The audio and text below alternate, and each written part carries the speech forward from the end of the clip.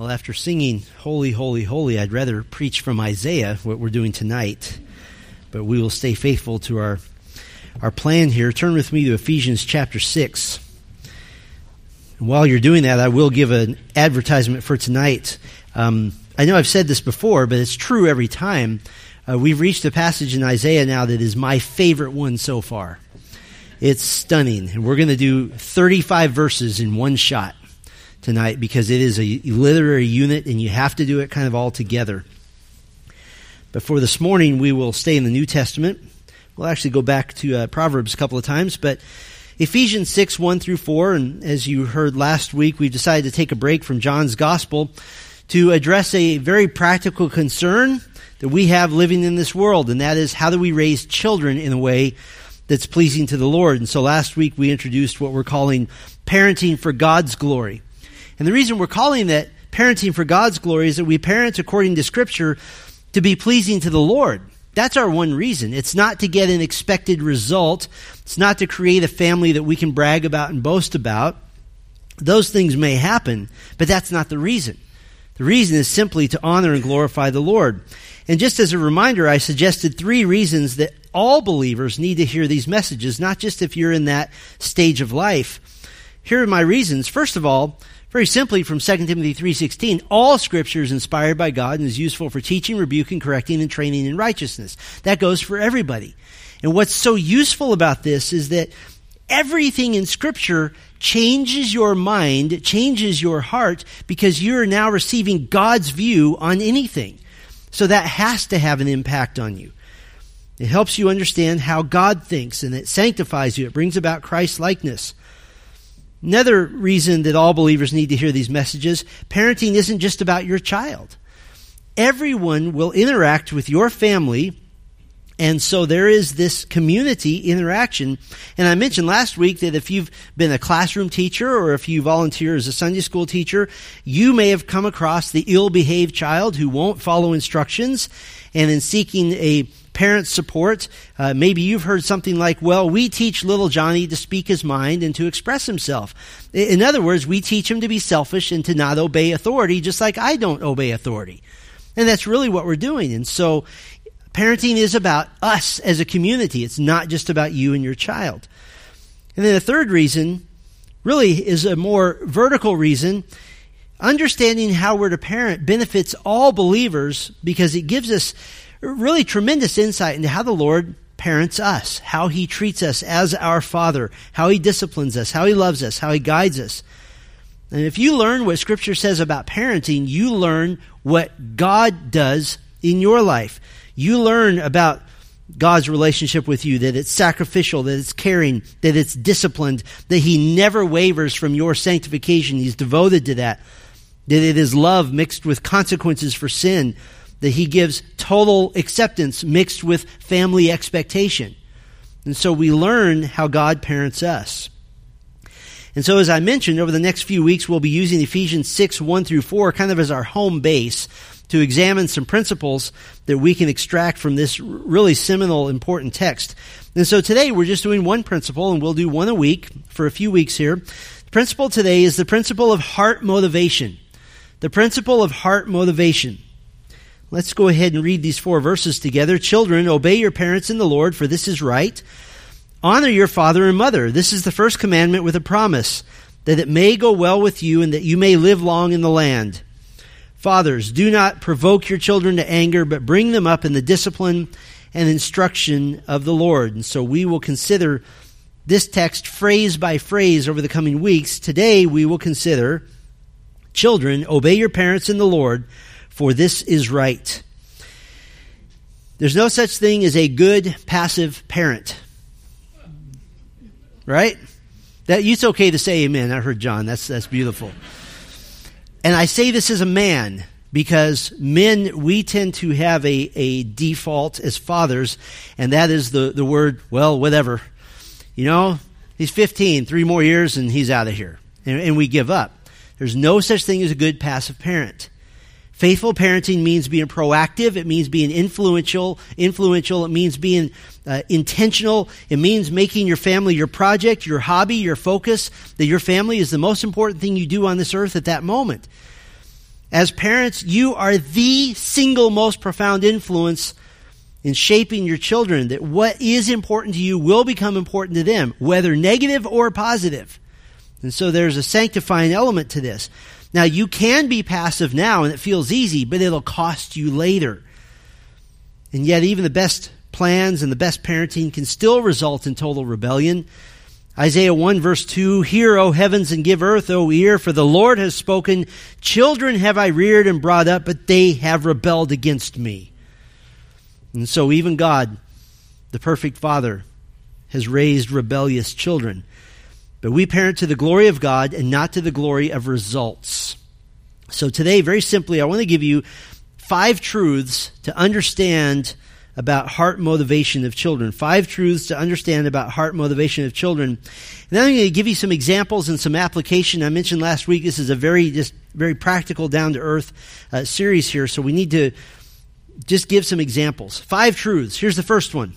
And they all begin with the phrase heart motivation. Heart motivation is part of the parent's duty to control the home. Heart motivation is part of the parent's duty to control the home. So let's define some terms here, first of all, that we find in Ephesians 6. Paul speaks of the children. Now, this is just a generic Greek word to mean offspring. Now, in this context, it's not just young children, not just little children. It is just offspring that are still under the authority of parents. They're still dependent on parents. A real simple question to ask, whether you're a child or not, is ask this spiritual diagnostic question. Who pays the bills? That answers who's the child and who's not. Now, if we were going to continue defining children, we would say children are the ones who now have to obey. And that's the word we want to look at for a moment. If we're going to be very wooden in translating this word, it means literally to listen under something. Contextually, in the word's normal usage, it means to listen with attentiveness and to respond accordingly.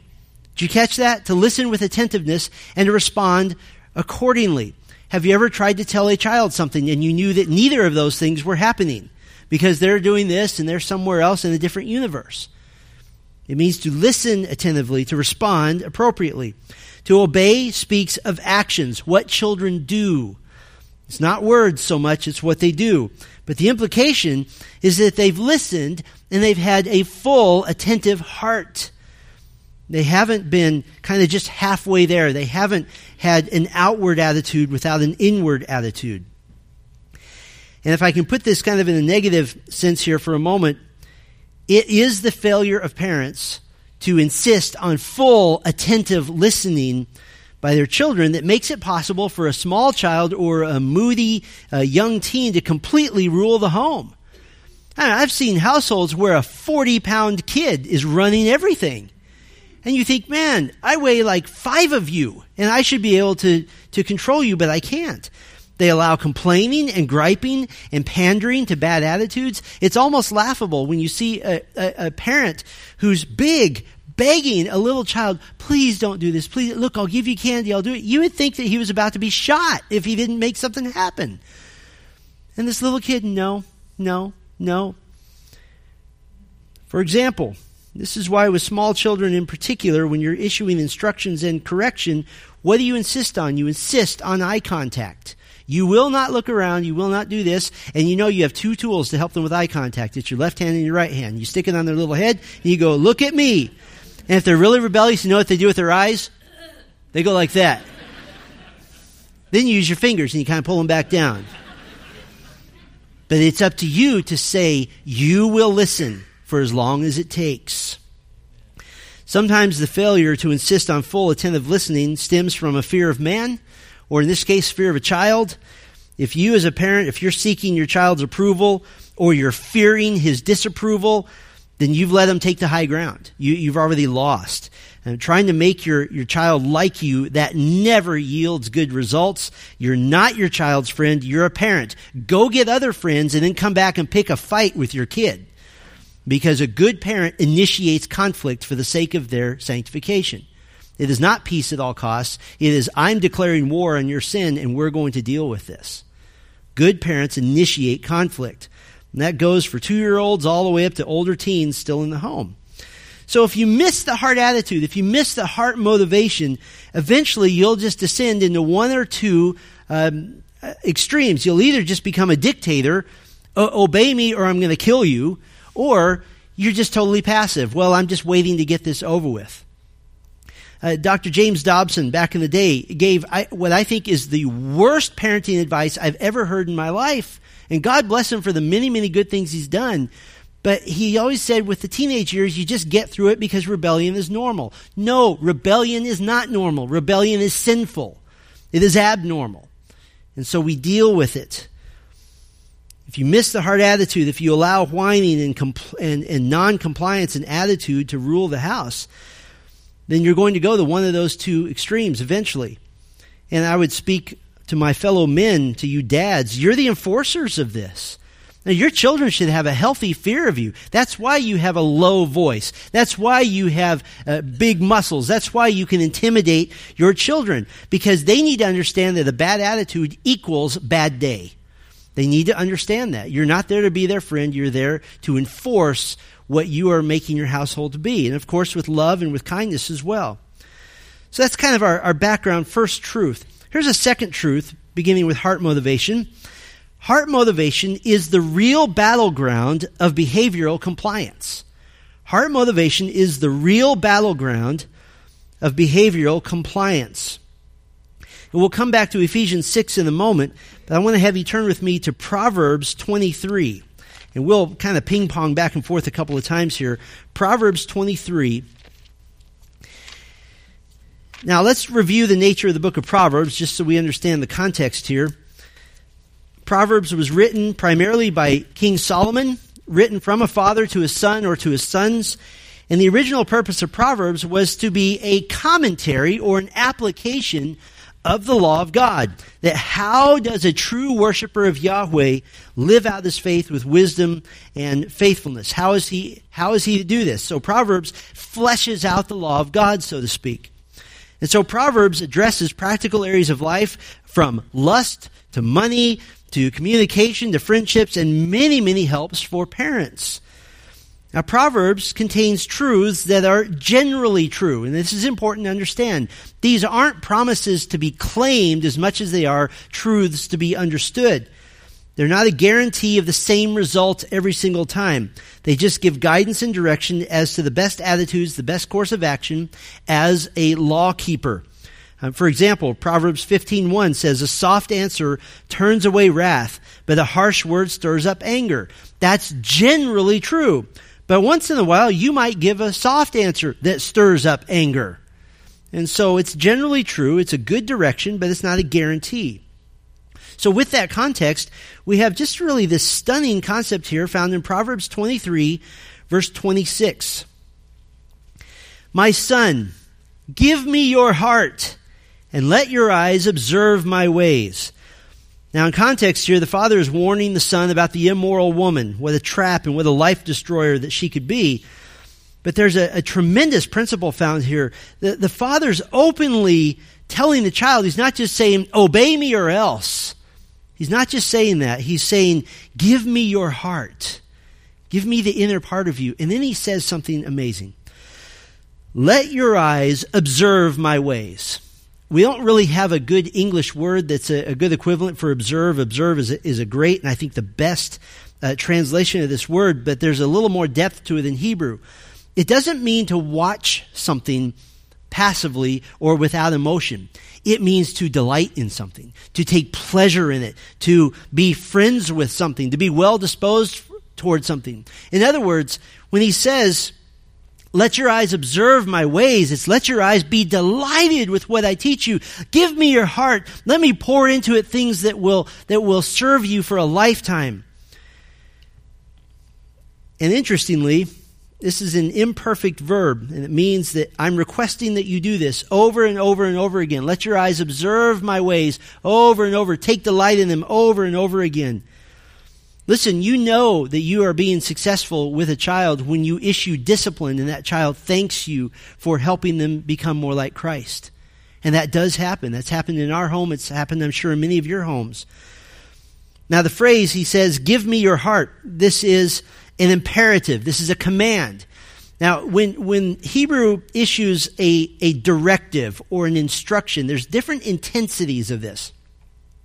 The imperative, give me your heart, is the strongest intensity. It's command. You will do this. Give me your heart. Now, this is interesting because this is done in love, and yet the Father says, I want your heart, but you don't have a choice here. We are going to deal with heart issues. We are going to have those talks. We are going to deal with internal motivation. We are going to deal with what is inside, not just what is on the outside. But then there's a shift here. When he says, let your eyes observe my ways, that intensity of a Hebrew directive or instruction, it goes down. And now the intensity, there's a name for it, but it's not a command. It's a wish. It's a hope. It's a desire. We will deal with your heart. And my hope and my wish is that you'll delight in that. You catch that? It's kind of like you give a child two simple choices. You can obey me out of joy, or you can obey me out of fear. Those are your two options. And so the flavor here is, oh, my son, how I hope and how I desire that as we deal with your heart issues, that you'll take it to heart, that you'll make it your own, you'll take hold of the wisdom that I'm giving you. And now you're not just having a battle of the wills. You're not just trying to win battles. Now you're taking ground in the battle for the heart, and there's love and there's tenderness there. Because if you win the heart, you win the behavior. You win the heart, you win the day. By the way, there's an implicit assumption here. The Father tells the Son, observe my ways. The assumption is that you're living a life worth observing, that you're living a life worth imitating. Therefore, your walk with the Lord, your control of your tongue, your control of your behavior, your sanctification, it matters. Because your children will become like you. As one pastor said, your values will be as much caught as they are taught. And so your own pursuit of sanctification and holiness, it's a paramount part of that process. I had a professor in school once who said, children are born with one job, to watch you. And that's all they do. They watch you and then they imitate. Now, we don't want to make the mistake of trying to have long, meaningful, logical conversations with children that are too young to reason. I've seen parents say to an 18-month-old, that behavior is inappropriate. Like, what? I mean, this is a boy. He's not even talking yet. I mean, all he can think about is eating and going to the bathroom. That's pretty much it. What's a behavior? What's inappropriate? So how do you motivate their hearts with the little ones? You motivate their hearts with external motivation in discipline, because eventually that creates internal motivation. And you can't have a long logical conversation with a 2-year-old, but you can give short choices with positive and negative consequences. But even with a little one, you can say this, in the spirit of observe my ways, you can say, Daddy wouldn't do what you're doing. Mommy wouldn't do what you're doing. Because a child wants to be like their mom, wants to be like their dad. And so you put that out there for them. In other words, to a little one, give me your heart and observe my ways. But the principle of seeing the heart motivation as the real battleground of behavioral compliance, it does become easier and easier to express as children get older. Now you can have logical conversations with them. Now you can hold them to a standard of using their minds, using their hearts. I often like to tell parents to get away with their kids, get away from the house. Sometimes the house becomes the battle of the wills, and that's the battleground. Go to a park, go to the store, go to Starbucks, have meaningful conversations. Let the child be real.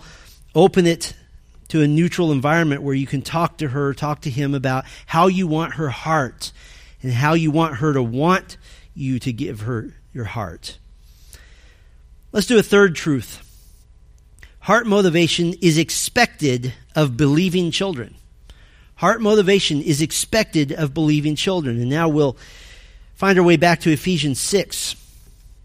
Ephesians 6. We need to define another term here. Children, obey your parents. What's the significance of parents? I read a quote to you last week from one feminist that said that really the best thing you can do for your kids is to hire professionals who can raise their kids for you. Well, the problem is that those professionals have not been ordained by God. They've not been given that job. Parents have. What's the significance of parents? You, as parents, are the earthly representation of God to your children.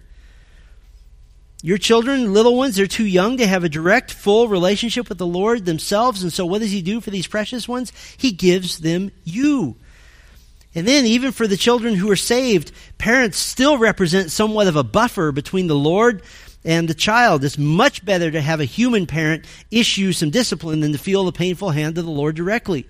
I've given my kids this choice. You ought to give your kids this choice. You can either obey me now or you can wait a few years and you will obey the Lord later. And trust me, I'm way more lenient than God is. Those are the choices. Listen, it's from parents that all other authority is really derived, it's really sourced. The family is the basic unit of society that God has created. But I want you to think about this. John Frame, a wonderful ethical theologian, he's identified, and I think he nails it, institutions of society which God has created. And here are the institutions that he identifies: the prophetic institution, the priestly institution, and the kingly institution. What is the prophetic institution? That is the giving of God's word to humanity. And you hear the word prophet in there. There's the priestly institution. That is the role of pointing people toward God. Just as Israel were to be priests in the world to point people toward God, just as we are a kingdom of priests in the world. And then there is the kingly institution, the role of ruling humanity. Where does all of that start? It all starts with the parents. All these functions are to be fulfilled first in the family. You as parents, you're the rulers, you're the educators, you're the providers, you're the evangelists. You are the prophets to your home. You are the priests to your home. You are the king and queen of your home. You represent all of those institutions of society right there in your house. But the instruction here is to children to obey your parents. And there's two key phrases that we have to consider here. Obey your parents in the Lord, and for this is right. There's some important implications here with both of these. And I want to start with the last one. For this is right. Right here is the word that we get righteous or just or correct. The implication here, this is our first implication, Paul is speaking to children who are able to discern right from wrong. He's speaking to children who are able to discern right from wrong. Isaiah 7 verse 15 speaks of an age when the child, quote, knows how to refuse the evil and choose the good. Deuteronomy 139 speaks of children who today have no knowledge of good or evil.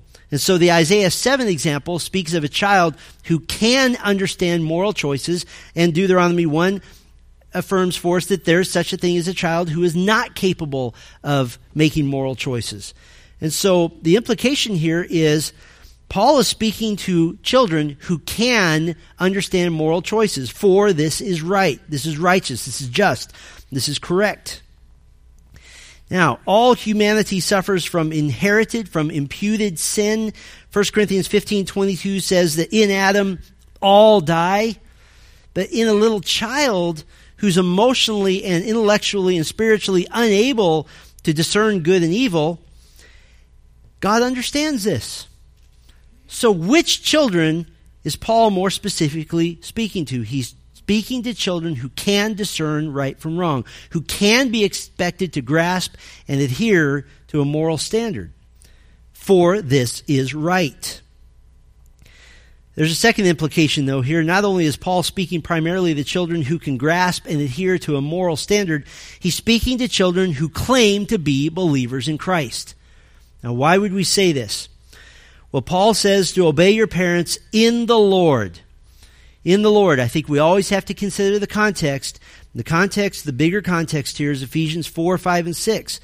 Ephesians 4, 5, and 6 is written to those, Ephesians 4, 1, who have been called to walk in a manner worthy of the calling to which you've been called. All the commands in chapters 4, 5, and 6 are given to believers. They're given to Christians. And then we have further evidence as well. The phrase that Paul uses here, in the Lord, it's used all over the New Testament 52 times. Paul uses it 47 of those 52. This is a Pauline phrase. It is very much his idea here. Just a couple of examples. He speaks of beloved in the Lord, those in the Lord, Rufus, chosen in the Lord, Timothy, a faithful child in the Lord, your faith in the Lord. At one time you were darkness, now you are light in the Lord. Every time Paul uses that phrase in the Lord, he's speaking of believers. It speaks of the sphere in which you exist, that you exist in the realm, in the sphere of being in the Lord. It is a location. That preposition in indicates that you used to be here and now you're here. You're in a different place. And never, not one time, does the New Testament tell an unbeliever, to act as if he's in the Lord. Except for one time. Be obedient to the gospel to be saved. But other than that, never does the New Testament tell unbelievers, act as if you're in the Lord. And so Paul is speaking to believing children who have at least claimed to come to faith in Christ. Now, in the early days of the church, it was entirely possible that perhaps some children came to faith before their parents did. And so they might be in the church meeting down the street, and their parents aren't there. And this is read to them, children, obey your parents in the Lord, telling them to obey your unbelieving parents, just like 1 Peter 3 tells wives to submit even to unbelieving husbands. And so this would be useful to a believing child. I've believed the gospel. I believe that Jesus is my Savior and my Lord, but my parents are still worshiping at the goddess temple down the street. What do I do? Well, the Apostle Paul says, as a believer in Christ, obey your parents and with a witness to them. This also fits the spirit of Colossians 3:20. Children, obey your parents in everything, for this pleases the Lord. We would never say anywhere in Scripture that doing something as an unbeliever gains the merit and the favor of God. And so this isn't to say to the unbelieving child, if you obey your parents, that makes God really, really happy. That's not the point. The heart motivation of obeying your parents is that it is the duty of children who have claimed to believe. Now, what about children who have not claimed to come to faith in Christ, or they're so young that they don't know right from wrong? That's where Ephesians 4, the end of the verse, tells us what to do. Bring them up in the discipline and instruction of the Lord. If you take Ephesians 6, 1 through 4 as a unit, this is a team effort. Parent and child, team effort. Child obeying the Lord because of love for Christ. Parent obeying the Lord because of love for Christ. If the child is not a believer, then everything rests on the parent to discipline them and to instruct them. So what does this mean for children who have claimed to come to faith in Christ, and not just because they happen to be yours? I hate to tell you this, but just because they're born in your home doesn't mean that they're automatically Christians. They're not. It means you call them to this higher standard. You ready for this? 2 questions. Have you claimed to be a Christian? Yes, Dad, I have. Second question. Do you want to obey Christ or not? Those are your options. And I think, and I've seen this so many times, seen it even in our own home, that I think it's more motivating to a child who claims to be a believer to obey the Lord, even more motivating than obeying their parents. Because now you've stepped aside, and you're not presenting yourself as the ultimate authority. You're simply presenting yourself as a steward. And the speech goes something like this. Look, you've claimed to be a believer in Christ. I'm telling you to do A, B, and C. You're refusing to do it. So either you're not a believer in Christ or you're acting like you're not one. Which one is it? And maybe you even go as far as to say you can keep rebelling, but ultimately that's going to lead me to believe down the road that you made a false confession of faith. And so now the issue is not please me, your dad. The issue is please your heavenly Father, if in fact he is your heavenly Father.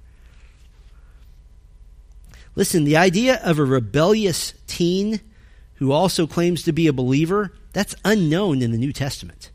A rebellious teen is by definition an unbeliever because he has a mind, he has the capability to understand heart motivation, he has the capability to obey. If he loved the Lord, he would obey his parents or at least sense the conviction of the Holy Spirit when he doesn't obey. So rebellious teen, just normal? No, rebellious teen is just unbelieving teen. So we don't want to mix those up. Heart motivation is expected of believing children. Now, some of you with smaller kids, you're saying, well, that's just great because I have a bunch of little reprobates in my house, and so what am I supposed to do with that? I can't expect them to obey out of love for Christ. What does heart motivation have to do with them? Well, here's our fourth truth then. Heart motivation is a gospel opportunity for unbelieving children. Heart motivation is a gospel opportunity for unbelieving children. I'm not a very good cook, but I like to cook on occasion, and so I brought a recipe. Here's a recipe for making your own little Pharisee, a child who believes the lie of his own self-righteousness. First, in a large bowl, add several years of consistently enforcing rules in your house. Okay, that's a good ingredient. Second, after the child consistently obeys rules, tell them how inherently good they are because they obey the rules. Third, add 3 pinches of looking down on other families with disobedient children. A little bit of arrogance there. Fourth, add 3 dashes of religiosity by taking them to a church with an easy believism theology where good kids are always Christians. Fifth, some ingredients to leave out. Leave out the true gospel. Leave out the doctrine of depravity. And finally, bake for 18 to 20 years, and you will have a self-righteous Pharisee who will raise many more like himself. That's what you do. So what do we do with our unbelieving children? I mean, do we just pound them with the doctrine of human depravity? I had a parent tell me once that Jesus hates his unsaved children. I don't think I would go that far, and it wouldn't make a very good song. Jesus hates me, this I know. That's not very nice. No, our children are made in the image of God. They are beautiful gifts from the Lord, regardless of their salvation status. They're to be cherished. They're to be loved. They're to be adored. They're to be sacrificed for. They are to become your everything because they are from the Lord. But if we can go astray, it would be when our entire goal is to maintain good behavior. Anybody can do that. It is possible, but we also want to mold your child's heart to desire what's good. You can teach them what is right and what is wrong and what Scripture standard is.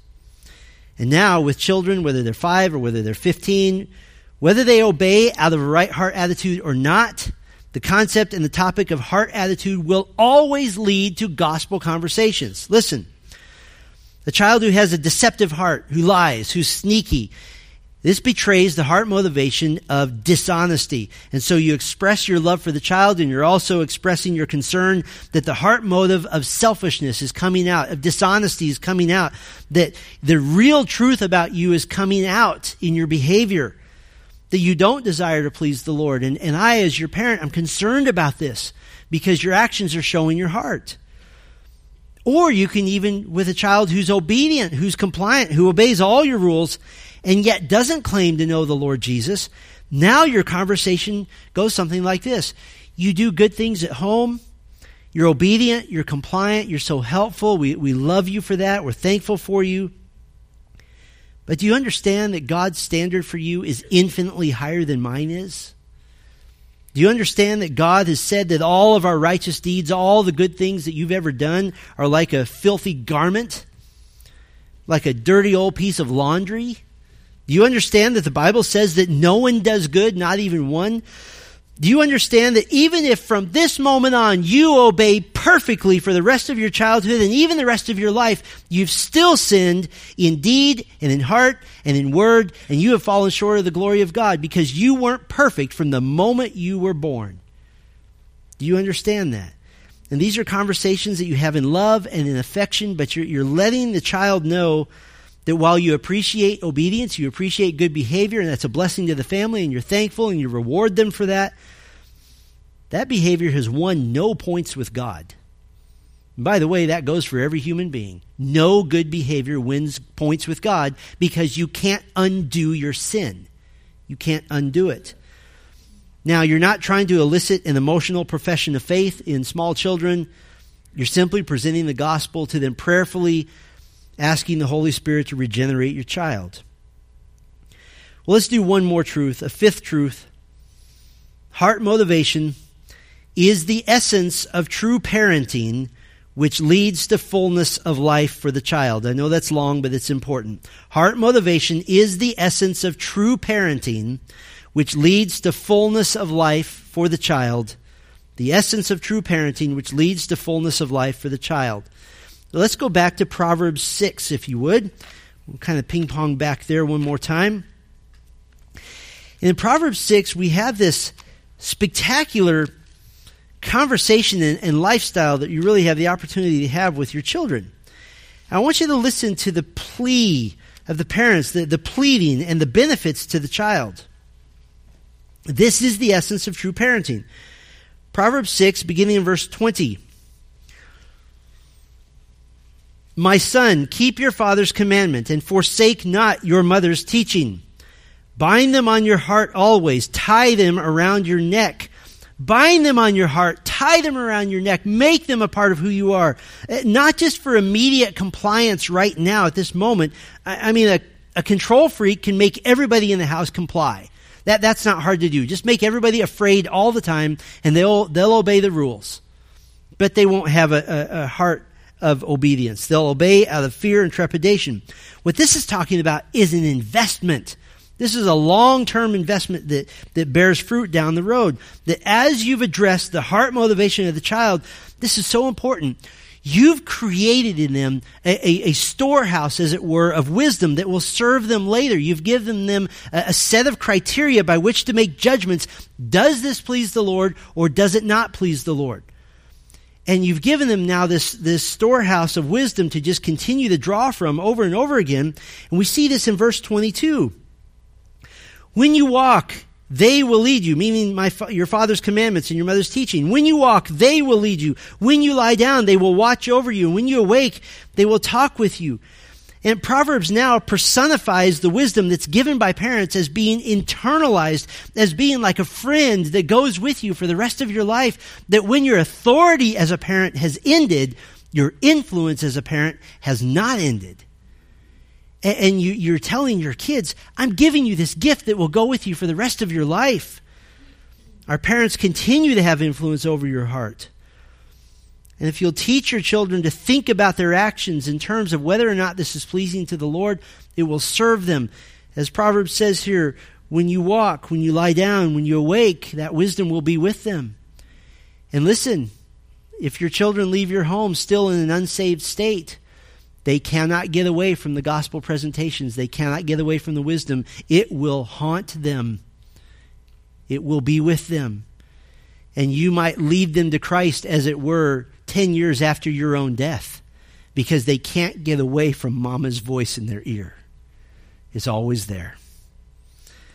And look how Proverbs promises children that the wisdom imparted by parents will bear fruit for them in fullness of life. Go backwards with me to the first chapter, and we'll just rifle through these. Proverbs promises children wisdom imparted by parents who gives fullness of life. Proverbs 1 verse 8, hear, my son, your father's instruction, forsake not your mother's teaching, for they are a graceful garland for your head and pendants for your neck. They adorn your life. Proverbs chapter 3 verse 1, my son, do not forget my teaching, but let your heart keep my commandments. For length of days and years of life and peace they will add to you. Let not steadfast love and faithfulness forsake you. Bind them around your neck. Write them on the tablet of your heart. Chapter 4, verse 1. Hear, O sons, a father's instruction, to be attentive that you may gain insight. For I give you good precepts. Do not forsake my teaching. When I was a son with my father, tender, the only one in the sight of my mother, he taught me and said to me, let your heart hold fast my words. Keep my commandments and live. In other words, the father is saying, I have obeyed my father, and look what I have. I have a family. I have a life that's blessed because I did. Now you do the same. Chapter 4, verse 10. Hear, my son, and accept my words, that the years of your life may be many. I have taught you the way of wisdom. I have led you in the paths of uprightness. Listen, this idea that the years of your life may be many, that is symbolic to a certain degree that you may have a life that's blessed. But statistically speaking, disobedient children live shorter lifespans. They die sooner. They commit suicide more frequently. They die of drug overdoses more frequently. They do dangerous things that kill them more frequently. Rebellious kids don't live long, generally speaking. So heart motivation is the essence of true parenting, and it leads to fullness of life for the child. And this is why in Ephesians 6, Paul starts with the heart. Okay, now you have the theory. Now you have the theology. How do we put this into practice? Well, in the spirit of the old-time Puritan pastors who used to give sometimes dozens of applications at the end of a sermon, I'm not going to do that to you, but I do want to spend some time on some thoughts and examples concerning heart motivation, because I know that some of you parents here are going, that's great, I understand the theory, what do I do with that now? So I just want to give you some ideas, 6 or 7 of them here, including some examples. First of all, put this in your mind, a bad attitude equals sinful behavior. A bad attitude equals sinful behavior. A child who's outwardly complying but is clearly upset about it, pouting, using the nonverbal communication such as eye rolling. In our house, you roll your eyes at mom or dad, you're on death row. I mean, that's pretty much where you're going, because that is classically the worst sign of rebellion. It's grounds for instant punishment. But when you see the complaining and the griping and the protesting, that's not obedience. And it shouldn't be counted as obedience. What does God think when we obey griping and pouting and moaning? He said, that doesn't count. That doesn't count. The child does not have a humble, submissive heart attitude, and so that's what you address, that's what you punish. And what a great gospel opportunity. Psalm 44:21 says that God, quote, knows the secrets of the heart. God will not be pleased just with outward compliance. You know, little Johnny, I know you cleaned your room, but I saw your attitude. I saw you stomping around. I saw you slamming your door. I saw you doing this. You know that if I can see it, God saw even more. You need to understand that. If you allow outward compliance accompanied by pouting and complaining, and by the way, I've seen 17-year-old girls stick their little lip out like that and have a mom ask me, what do I do when she does that? I reached over and I pushed it back in. I said, that's what you do. You don't allow it. If you allow outward obedience accompanied by pouting, complaining, what are you sending the message about? You're saying outward obedience is the only standard that matters. And you're actually damaging your child's ability to understand the gospel. If they can't obey out of a heart desire, what will happen when there's no parents around? What happens to young men who have been pouting and complaining their whole childhood, and then they're married and they're commanded to love their wives as Christ loves the church, and there's no one around to hold them accountable to that? What happens to young women who say on their wedding day that they will love, honor, and obey their husbands, but they've never loved, honored, or obeyed their parents? And now there's no one to hold them accountable. Really, all they'll get is outward appearance. A bad attitude equals sinful behavior, and that goes for all of us, not just children. Here's a second principle or application to think about. Remember that the enforcement of rules with external motivation is God's method for beginning internal motivation. The external motivation is how we begin to internalize values. Your children will take on your values.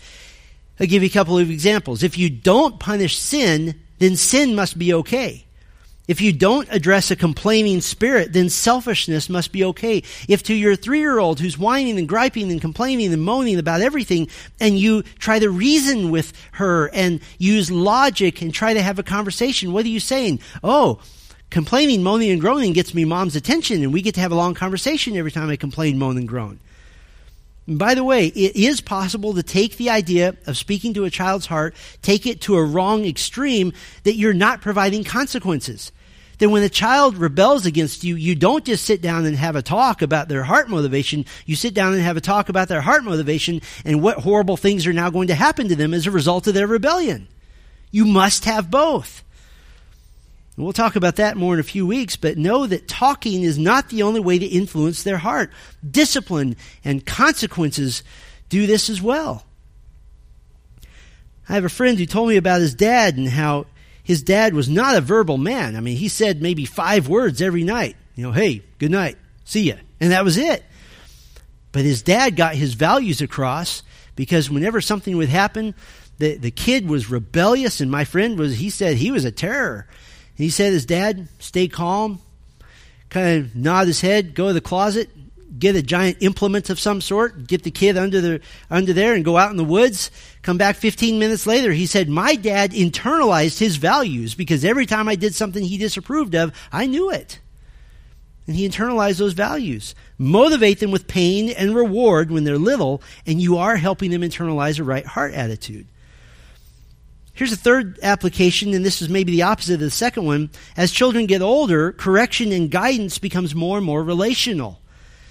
Now, this is just my opinion, but I think that the biggest mistake that parents make is attempting to treat a tiny child as if they have a peer relationship with them. And then when that doesn't work, when they're 14, they try to take over as the authoritarian, when it should have been just the other way around. And you say to your 16-year-old, okay, I'm in charge now. Mom, I'm 4 inches taller than you, and I've got you by 50 pounds, so what are you going to do about it? It's too late. It's too late at that point. The older they get, the more you take opportunities to talk through hard attitudes, and the more you warn them at some point that, look, there's going to be a day in the near future when I'm not responsible for you anymore, and I will simply turn you over to the Lord, and what He does with you is His business. I would suggest you get it right with me now, because getting it right with God later is going to be hard. It's going to hurt. Here's a fourth principle, and I think this goes without saying, but I think we should say it. If you want to influence their heart attitudes, the heart attitudes of your children, there is no substitute for mass quantities of time together. You cannot influence your child's heart from a distance. You cannot influence your child's heart by being absentee. Your family must be a priority, and there is no substitute for time. There just isn't. And listen, the Bible nowhere teaches that peer groups are vital to the development of a child. The Bible never teaches that. The whole focus is the parent-child relationship. Now, obviously, kids need to learn to interact, to stand on their own, but you don't have to passively allow negative consequences. I don't know how many times, or negative influences rather, I don't know how many times I've had parents come to me saying, I'm so concerned, my 14-year-old's friends are such a bad influence on her, and I don't know what to do about this. The question's simple. Why is your 14-year-old picking her own friends? That's really simple. Take them away. Well, but are you going to please your 14-year-old, or are you going to please the Lord? Well, she's going to get so mad. Great. Deal with it. The myth of a desperate need for peer relationships has damaged so many families. It drives a wedge between parents and children. I'm thankful for the peer relationships that our youth enjoy in our church, but you understand the context, that it's in the context of the protection of you as parents and the mentors and our youth pastor and so forth. But if your family is structured such that time together is a major priority, now you have a playing field. Now you have a context in which to influence your children. Now you have dinners together. Now you have playtime together. Many parents I've talked to just feel like they get to the point, every interaction with my child is negative. It's always corrective. What is that called? That's called provoking your children to anger. Yeah, it may be a difficult kid, but you're a difficult parent because every time you open your mouth, it's negative. So do something fun without the correction. So family time is a must. Here's a fifth application, and I want to do this by way of example. Trying to be as practical as we can here. So I'm going to set up another scenario that all of you with small children need to understand. Here's the scenario. You're teaching your children how to enter another person's home. How to enter another person's home. As a very small child, I entered somebody's home, and I had a piece of gum in my mouth, and I proceeded to walk over to a window and take the gum out of my mouth and stuff it in the frame of the window. I didn't know where the trash can was. It looked as good a place as any to me. Nobody taught me how to enter into somebody else's home. I still remember, though, that my father taught me how to enter in somebody's home because he made me pick that gum out, and we went outside and had a very nonverbal discussion about that action. So what's your goal? Your goal is your children are able to walk into another person's home without picking things up as if it's a museum, without kicking walls, without screaming as they sprint through the door. So let's do small children, older children, and then the much older children. Small children who can't reason, who are still too little. What do? You tell them expectations. Hold my hand, don't touch, sit still when I tell you. Very simple. What's the heart motivation? You can still tell small children the heart motivation is these people are being nice. You need to be nice too. And it's not nice to kick their walls. It's not nice to scream. It's not nice to take their crystal vase and play football with it. That's not nice. The heart motivation also is if you disobey, there will be consequences.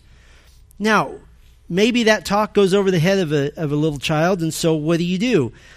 We saw in Ephesians that you discipline means to train them. It doesn't just mean to inflict pain. It means to actually train them. You practice having them walk in the door, saying hello, and standing quietly by your side. Okay, this is the door of our neighbors. We're going to go in. Now you come in, ring the doorbell, and you do this over and over again. You practice at home. You train them. Now what you're doing is you're placing in their heart what is important to you. You're giving them your values. Well, what about small children who can reason? You tell them your expectations. You give them the heart motivation. It's unkind and rude to a host to treat their home like a playground, and you give them scriptural wisdom. Proverbs 25:17 says, "Let your foot be seldom in your neighbor's house, lest he have his fill of you and hate you. And if you misbehave, you're going to make our neighbor hate us." And so there's a heart motivation there. If they disobey, not only do you provide consequences for them, but you continue talking to them about the real issue, and that is that when you enter a home in that inconsiderate way, it shows that you don't care about others and you only care about yourself. What about older children? You tell them the expectations and you tell them you should have been doing this 5 years ago. Why are we having this talk? Heart motivation, you make it clear. You're making it clear to our hosts that you don't care about them and you only care about yourself. If you continue treating people this way, natural consequences in your life will be that you won't have vital relationships. I have had a family into my home in years past in which they allowed their teenagers to simply come into the home and be rude and be sullen and kind of sit and face the wall and be completely detached. And I finally called the teens out and I said, your parents are really nice and you're not. You've entered into my house in a rude fashion, and I'm only allowing you in here because I like your folks. And those kids doing that kind of a thing, well, their parents should have done that. What's the scriptural wisdom you give to the older children? Proverbs 18:19, "A brother offended is more unyielding than a strong city." And listen, kid, you're going to have a bunch of offended people around you if you keep acting this way. Let me give you another scenario. The classic food battles with small children. Now that I don't have small children, I find great joy in watching these. It's so much fun to watch. The child who whines and gripes about most everything put in front of him. The two strongest muscles on a small child are the upper and lower lip because they go, and they clamp down and they're not eating anything. What's the heart attitude that needs to be addressed? I'm not talking about being unreasonable to a 2-year-old. You are going to eat these raw Brussels sprouts. I mean, that's unreasonable. The heart attitude is the attitude of thankfulness. 1 Timothy 4:3-4 says that food is to be received with thanksgiving, with gratitude. And if you constantly negotiate and pander to your child in this, it creates an attitude of entitlement and selfishness. Now, you can't force the child to eat. I've been tempted, but you can't do it. But you can simply reserve a plate of food for him until he decides he's hungry enough to eat it with a grateful heart. And listen, when our kids were small, we kept whatever company makes saran wrap, we kept them in business. Because if you didn't want to eat your food, it was simple. We cover it, put it in the fridge. Next time meal comes around, I'm hungry. Great, here's your meal. But I didn't like that. I'm sorry, but we receive food with a grateful heart. Just because you want to be picky and unthankful, that doesn't mean that we're going to pander to you. Let me give you a third scenario. Making your children clean up after themselves. Making your children clean up after themselves. What is the heart attitude? This is rooted in an attitude of honoring your father and mother. It's shameful to treat your father and mother as servants who are there to clean your mess up. That's shameful. And so you insist on self-cleaning children as they're old enough to be able to do that. How do you train them? Well, it's very simple. If they continually forget or won't clean up after themselves, I suggest taking about 50 dirty dishes and having them practice. That's okay. It has to be with a right heart. If you're having your child clean his room and he has a pouty attitude, then you practice a good attitude by letting him clean it again. You don't say, well, that was pretty good, but you had a bad attitude. Maybe we'll correct that next time. No, you go to the toy box and dump it out. Go to the drawers, dump it out. Go to the closet, dump it out. Say, let's try this again. Dad says, clean your room. And then they stomp around. What do? You get a Coke and you sit there for a while. You wait for them to be done. Then you take the toy box, dump it out. Take the drawer, dump it out. Take the closet, dump it out. Dad says, clean the room. Eventually they will say, yes, my father. And they will go and clean their room. What is it that you are communicating to them? I don't just want your behavior. I want your heart. I want your heart. If you're training the heart, then you can begin to trust your children to do what's right when you're not around, when they're unsupervised. I think it's a shameful thing for parents to not be able to trust a 19-year-old kid in their house. That's shameful. And listen, this applies to all of us. Heart change is a major part of our soteriology, our study of salvation, because heart change is the demand of the new covenant. The heart change which is caused by and affected by the Holy Spirit. Jeremiah 31 verse 33 speaks of the new covenant, and the defining factor of this new covenant is the fact that God's people will have the law of God written on their what? Hearts. We also call that the doctrine of regeneration, that you will not enter into the kingdom of God by doing good external things with a rotten heart that does not love the Lord. That does not exist. That will not happen. Now, you can't regenerate your child, but your parenting can demonstrate that standard, that God requires a clean heart, God requires pure motivation, God requires a desire to love Him with obedience. And we can take comfort and we can lift up as an example the humanity of our Lord Jesus Christ, who even as a child submitted to His sinful parents, though He Himself was without sin. And so why do we aim for the heart of our children? One reason and one reason alone, because this is to the glory of God. It is His glory, to His glory, for us to demonstrate the gospel, that we're insisting that we want your heart, not just your obedience. As to whether or not we reach the heart of our children, that is the Lord's business, but He has given us our part to do. And by the way, this benefits you as well. It benefits your heart. Proverbs 29:17 says, discipline your son, and he will give you rest. He will give you delight to your heart. And so that's our hope and that's our goal. For you right now, if parenting is not a concern for you, the gospel always is. The Lord will not accept your good works. And in a room this size with this many people, there's got to be one or two of you that still think that. He won't accept your good works. He does insist on your heart, and you must give it to Him. It must be His. Our Father, we think now toward the Lord's table, which is an outward expression of the internal reality of our salvation. And Lord, we pray to be able to come faithfully to this table. It is such a simple thing that the Lord Jesus asked us to do, to remember Him, to remember His body, to remember His blood which was shed for us, to remember His death which was accomplished freely without any reservation whatsoever, to remember the deep, significant cost of our salvation. And so, Lord, now with joy, with sobriety, with fear, with humility, we approach the table. And we would ask you, Lord, to bless this time. And we would pray for any who are here who do not know Christ. We pray that the observation of our love for the body and the blood of Christ would render them helpless before the cross to obey the call to salvation, to obey the blowing wind of the Holy Spirit, to regenerate their heart and to bring them to faith in Christ, that they might humble themselves and repent of their sins and turn to the only one and true living God who alone can save, through Christ. And we pray in His name. Amen.